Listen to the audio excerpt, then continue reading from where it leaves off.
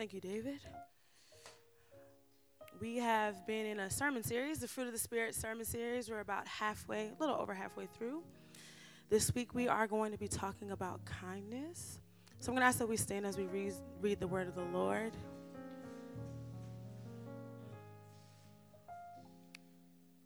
Galatians 5:13 through 23. Let's read it together. You, my brothers and sisters, were called to be free, but do not use your freedom to indulge the flesh. Rather, serve one another humbly in love. For the entire law is fulfilled in keeping this one command: love your neighbor as yourself. If you bite and devour each other, watch out or you will be destroyed by each other. So I say, walk by the Spirit, and you will not gratify the desires of the flesh. For the flesh desires what is contrary to the Spirit, and the Spirit what is contrary to the flesh. They are in conflict with each other, so that you are not to do whatever you want. But if you are led by the Spirit, you are not under the law. The acts of the flesh are obvious: sexual immorality, impurity and debauchery, idolatry and witchcraft, hatred, discord, jealousy, fits of rage, selfish ambition, dissensions, factions, and envy, drunkenness, orgies, and the like. I warn you, as I did before, that those who live like this will not inherit the kingdom of God. But the fruit of the Spirit is love, joy, peace, forbearance, kindness, goodness, faithfulness, gentleness, and self-control. Against such things there is no law. This is the word of the Lord. Let's pray together. Father, we thank you for your word. We thank you that your word is life and it is light to us. I pray that your word would fall on good ground. I pray that we would take seriously what's been set before us by the truth of your word. God, I pray that we would walk in the freedom that the Spirit brings, and that we would allow the Spirit to bear fruit in our lives, God. Hide us in you. Hide us under your wing. Hide us in the shelter of the Almighty, so that we can abide, that we can rest in you. And in that abiding and in that rest, we can become more like you. We believe your word. In Jesus' name, amen. You guys can have your seats. Do y'all believe that something supernatural happens at the proclamation of God's word? Yes. All right. We're going to talk about kindness. Kindness is like, I don't know. I've always thought that this is kind of like a boring fruit of the Spirit, because you're always taught, like, everybody is supposed to be kind. Like, whether you're a Christian or not, just human beings generally believe you should be kind, just across the board. So it's like, Lord, what is special about this? What's unique? And I was thinking and praying about this entire list. In verse 23, it says, "But the fruit of the Spirit is love, joy, peace, forbearance, kindness, goodness, faithfulness, gentleness, and self-control." And I just was thinking about, like, oh, yeah, God invented all of these things. I think in my mind that those aspects of God are kind of like things that people came up with on their own. It's just like people naturally want to be kind. People naturally think that there should be love, that it's nice to have joy. And then God was like, you know what? I'm going to capitalize on that. That's a good idea. I'm going to make sure they know you need to have this. It's not like that. Those things come from the very nature of God. And so when we're talking about the fruit of the Spirit and how the Spirit is bearing fruit in our lives, think about it like this. When you have a really good friend, your friend doesn't just bring the shell of themselves with them, right? So if you say, hey, friend, come over my house, it's not just like tissue and bones and blood. That's just, you know what I'm saying? It's their entire personality and their entire being. And you invite them to come be with you because you like what they bring. You like the aspects of their personality. So for example, Toya and Makita are friends of mine. They do not live with me. If I say, y'all come over, I want them to bring the fullness of themselves. I know that with them comes friendship. With them comes love. With them comes laughter. With them comes the things that make them uniquely them. And one thing I've noticed is that when you hang around people, you start to act like people. So have you ever noticed, like with your homies, with your best friends, if they have like a certain phrase, you pick up that certain phrase? So I figure I'm usually like a very direct person. I don't hem or haw about anything. If I have a thought, I'm just going to say the thought.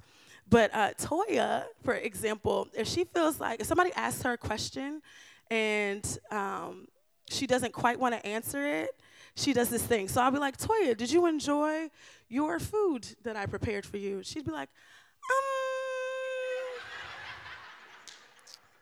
I would just, if that were me, I'd be like, you know what, I would have rather had something else. But I've picked that up.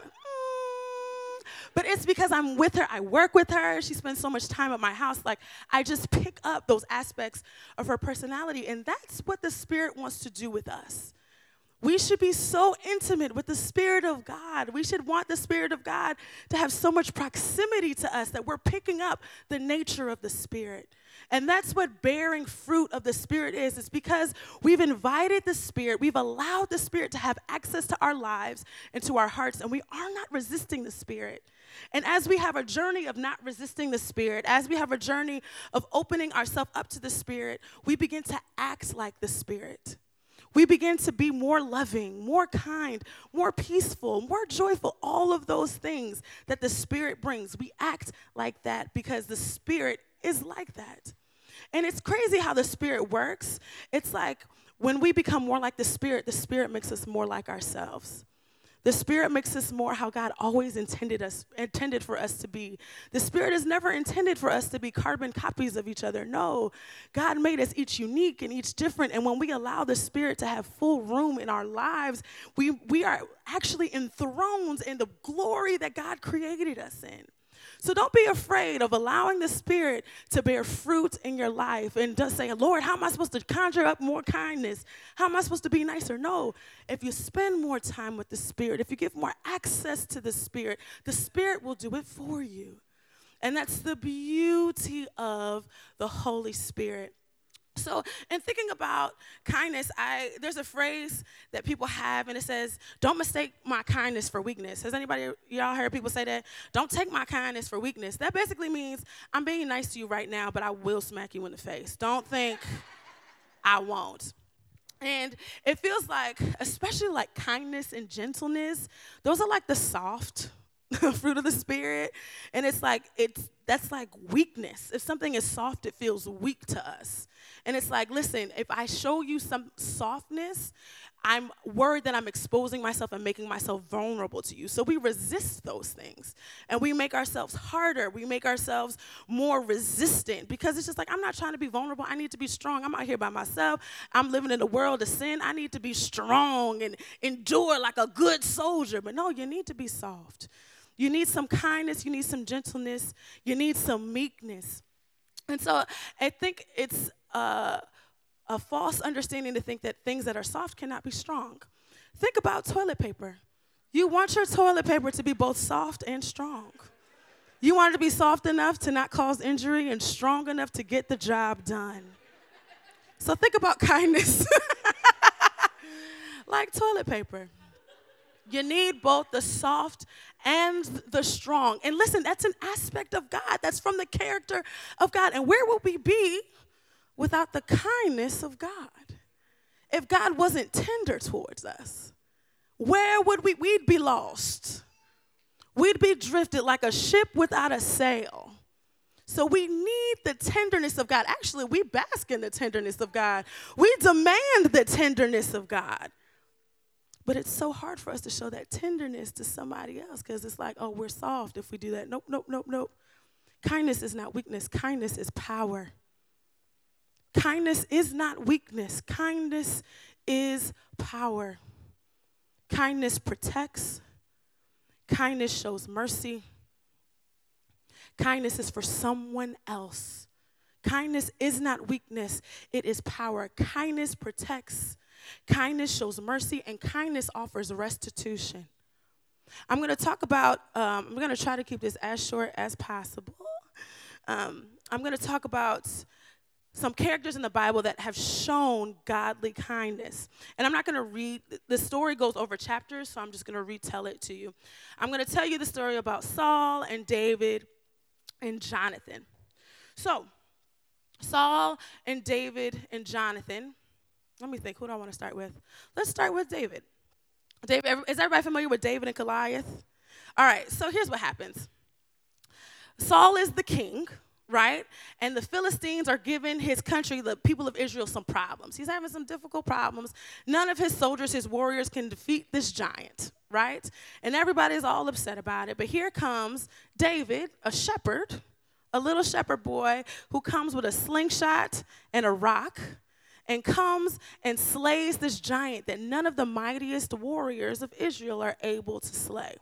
So everybody is just like, everybody all over Israel is just like, oh, David, that's that dude right there. Like, absolutely, they love him. And Saul, of course, is understandably in his feelings about that. Saul is like, I'm the king. The people even write a song about it. They say Saul has killed his thousands and David has killed his tens of thousands. Saul is like, y'all, he killed one person. Y'all need to stop. But yeah, so David, he finds favor with the king because he did this huge favor to the people of Israel. The king says, you know what, come on into my house, and I'm just going to treat you well. So David has like this position as a close friend of the king / the instrumentalist in the king's life. So David spends his time playing the lyre in the presence of the king. They didn't have TV, so that was like entertainment, somebody playing a harp all day. But here's the thing about Saul. Here's why he was so insecure. Saul was the first king of Israel. Before that, Israel knew no king. God was their king. So Saul, he was handsome, good looking. The people was like, yeah, Saul is a good guy. Let's go with him. But Saul had an obedience issue. Saul defied direct orders from God. And so because of that, the Lord removed his anointing. The Lord removed his favor from him. And he removed, so when a king has a line, when they have a son, the son is supposed to be king next, and then so on and so forth. Because Saul was so directly defiant and disobedient to the Lord said, listen, you ain't finna have no line of heirs come from you. I'm going to put my anointing on somebody else. And guess who that somebody else was? Little David with his little slingshot and the rock. So he has an attitude with David. He says, I'm going to keep my friends closer, my enemies closer. Come sit here and play this harp. And so they have this relationship where David is in the king's house, and David becomes really, really close friends with Saul's son, Jonathan. Best friends. I want y'all to read 1 Samuel 18 through 20.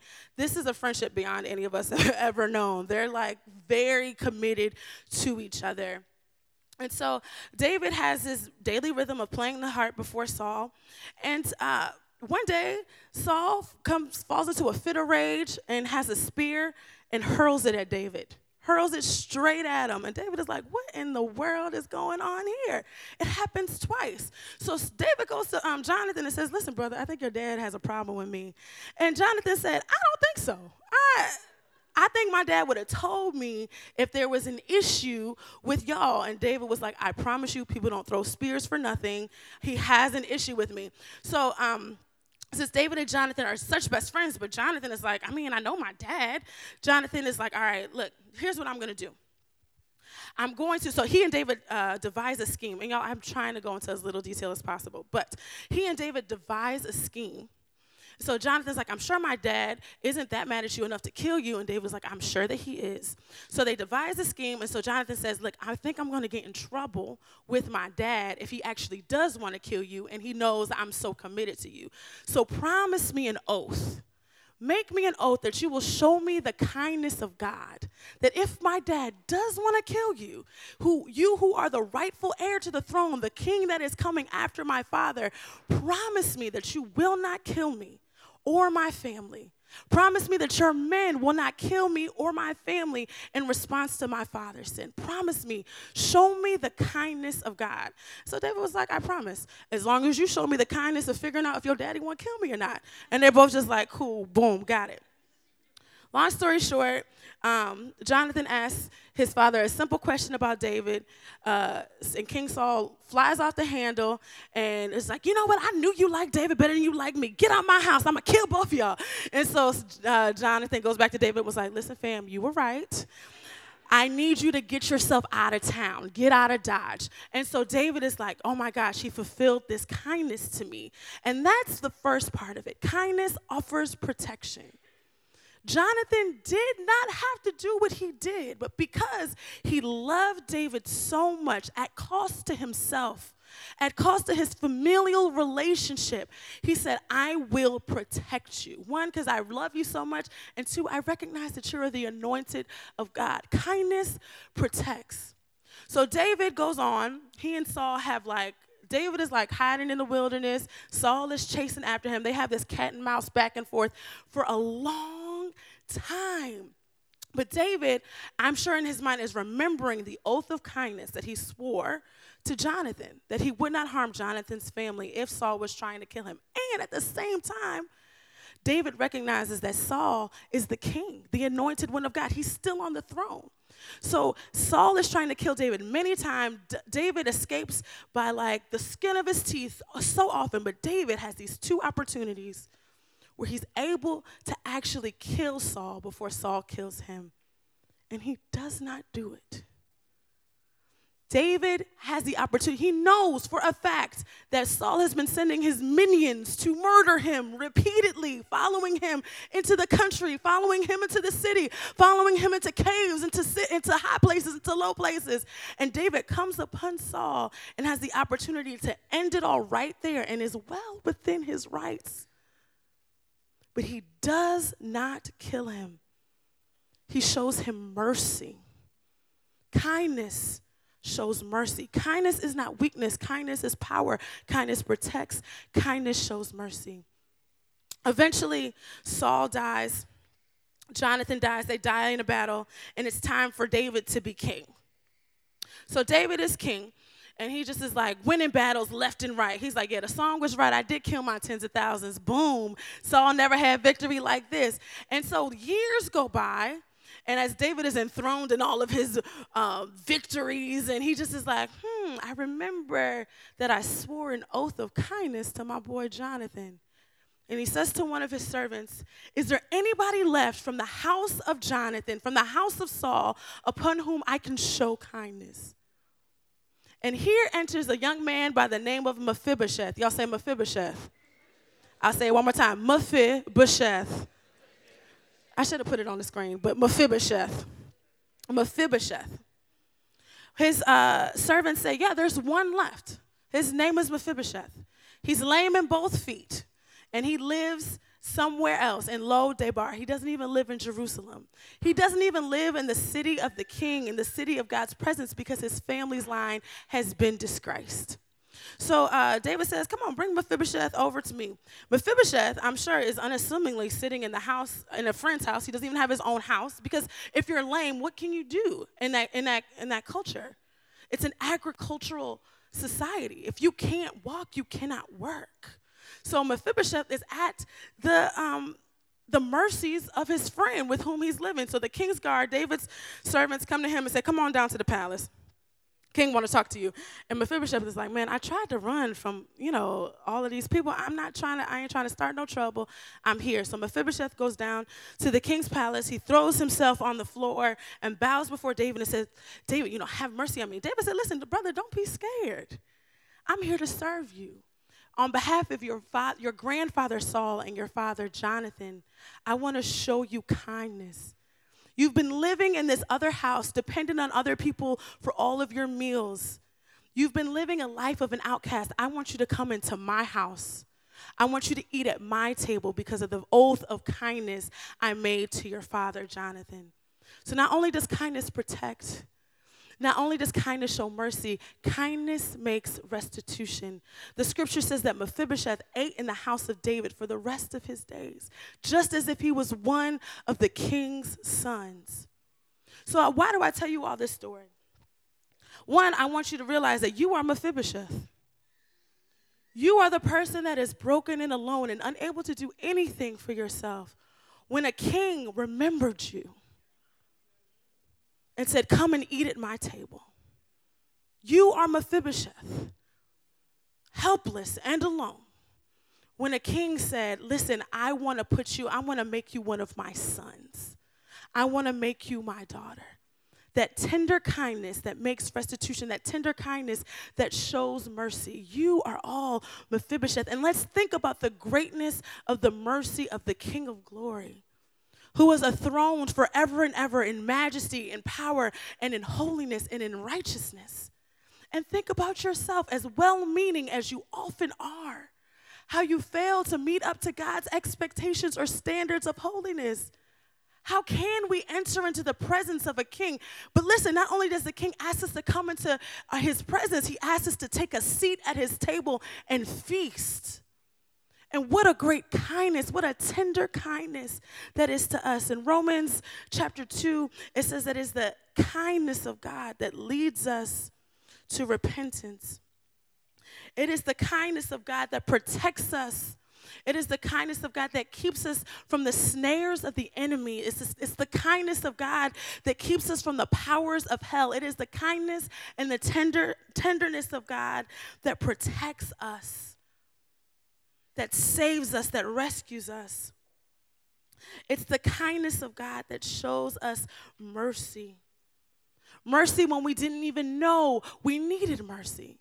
Mephibosheth probably wasn't thinking about King David at all. He was minding his business. But he was extended a mercy. And not only that, not only was Mephibosheth offered a seat at the king's table, David said, listen, this other man who used to be a servant of Saul, you and your sons and your servants work for Mephibosheth and give him of the bounty of which all of the fields of Saul are going to be restored to Mephibosheth. He gets the increase of what Saul had lost. What Saul had lost, what Saul had done away with his disobedience, the kindness of David restored. And let's think about all the things that we've lost, that we've thrown away from our own actions, and things that not only affect us, but affect our children and our children's children. Things that our parents have done and our grandparents have done that affect us. It is the kindness of God that he desires to restore and make restitution and give us abundant life. It is the kindness of God that shows us mercy when we don't expect it. And it is the kindness of God that offers restitution. It is the kindness of God that changed. It was the kindness of David that changed Mephibosheth's life. And it is the kindness of God that changes our life. So what is our responsibility? Listen, the word of God is clear. The Spirit wants to stretch itself out in us so that we can share that godly kindness with other people. How can we show kindness that protects? How can we show kindness that shows mercy? How can we show kindness that offers restitution? There are very many of us in the room who are witnesses to godly kindness. There's kindness that protects. There are many of us that have opened up our homes to children that were not ours. We've offered them home and safety and protection. We've offered them love. That is kindness that protects. There's very many of us in here that have shown kindness that offers mercy. That when it was well within our rights to accuse, when it was well within our rights to offer blame, when it was well within our rights to destroy another person because of the havoc that they have wreaked on our lives, we chose not to. We chose to be still. We chose to be quiet. We chose to extend a hand of mercy. And there's very many of us in this room who have shown kindness in the form of restitution that has given of their own increase abundantly. They've given away money. They've given away hundreds of thousands of dollars to offer restitution, to offer kindness. And that kind of kindness doesn't just come from the mind of human beings. It comes from the will and the heart of God. And it is my prayer for us, y'all, that we don't see kindness as weakness, that we don't walk within our rights to have an attitude with whoever wrongs us, whoever looks at us dirty, or people who lie on us or accuse us. We have to, sure, if somebody does us wrong, it makes sense, treat them wrong back. But God wants the kindness of God to be spread out in us so that people can see the goodness and the love and the mercy of God. If the kindness of God draws us to repentance, how much more so can the kindness that God shows through us? There are many broken relationships that are represented in this room. Many broken relationships, and there's an opportunity for us to show the kindness of God in that brokenness. There's a saying that says you can catch more flies with honey than you can with vinegar. Exactly. And a lot of people, we feel like don't deserve our kindness, and honestly don't. But there's a supernatural, powerful kindness that can only come from God if we allow the Lord to spring it up in us, that allows us to show mercy and love and offer protection and offer restitution to those we think least deserve it. Because, y'all, we've least deserved mercy, protection, and restitution. But God offers it to us anyway, abundantly and freely. I just want us to remember today, as the choir comes back,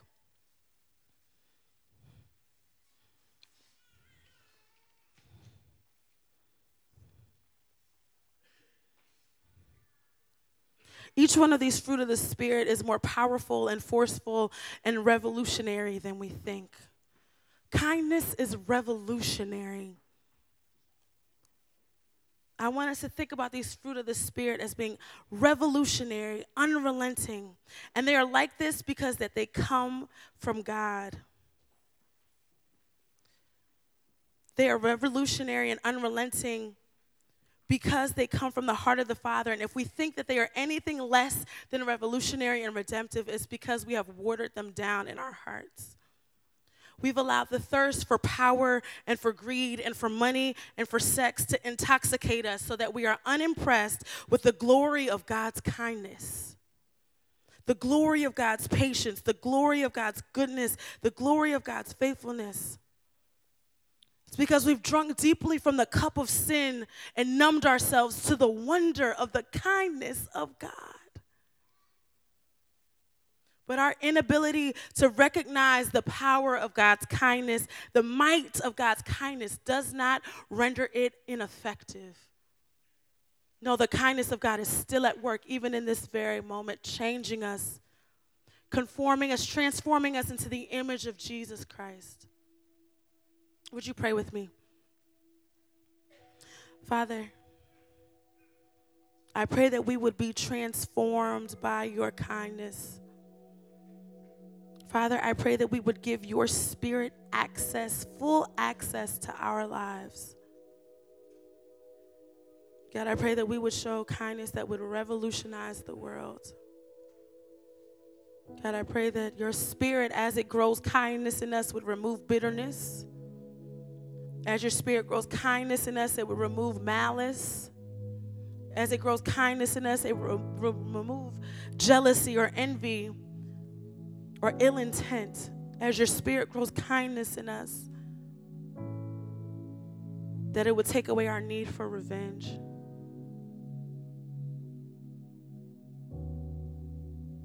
Spirit of God, we recognize that we are recipients of a scandalous amount of kindness and mercy. God, I pray that we would keep that ever before us. And that we would remember that your kindness, it is strength. Your kindness, it is power. Your kindness is mighty. Your kindness has the power to change lives, to restore relationships. Your kindness has power to bring restitution. Your kindness has power to offer abundant life. Your kindness has power to offer community to those who don't have it. Your kindness spurs us on towards compassion. God, I pray we would soften our hearts to you. Be glorified. In Christ's name.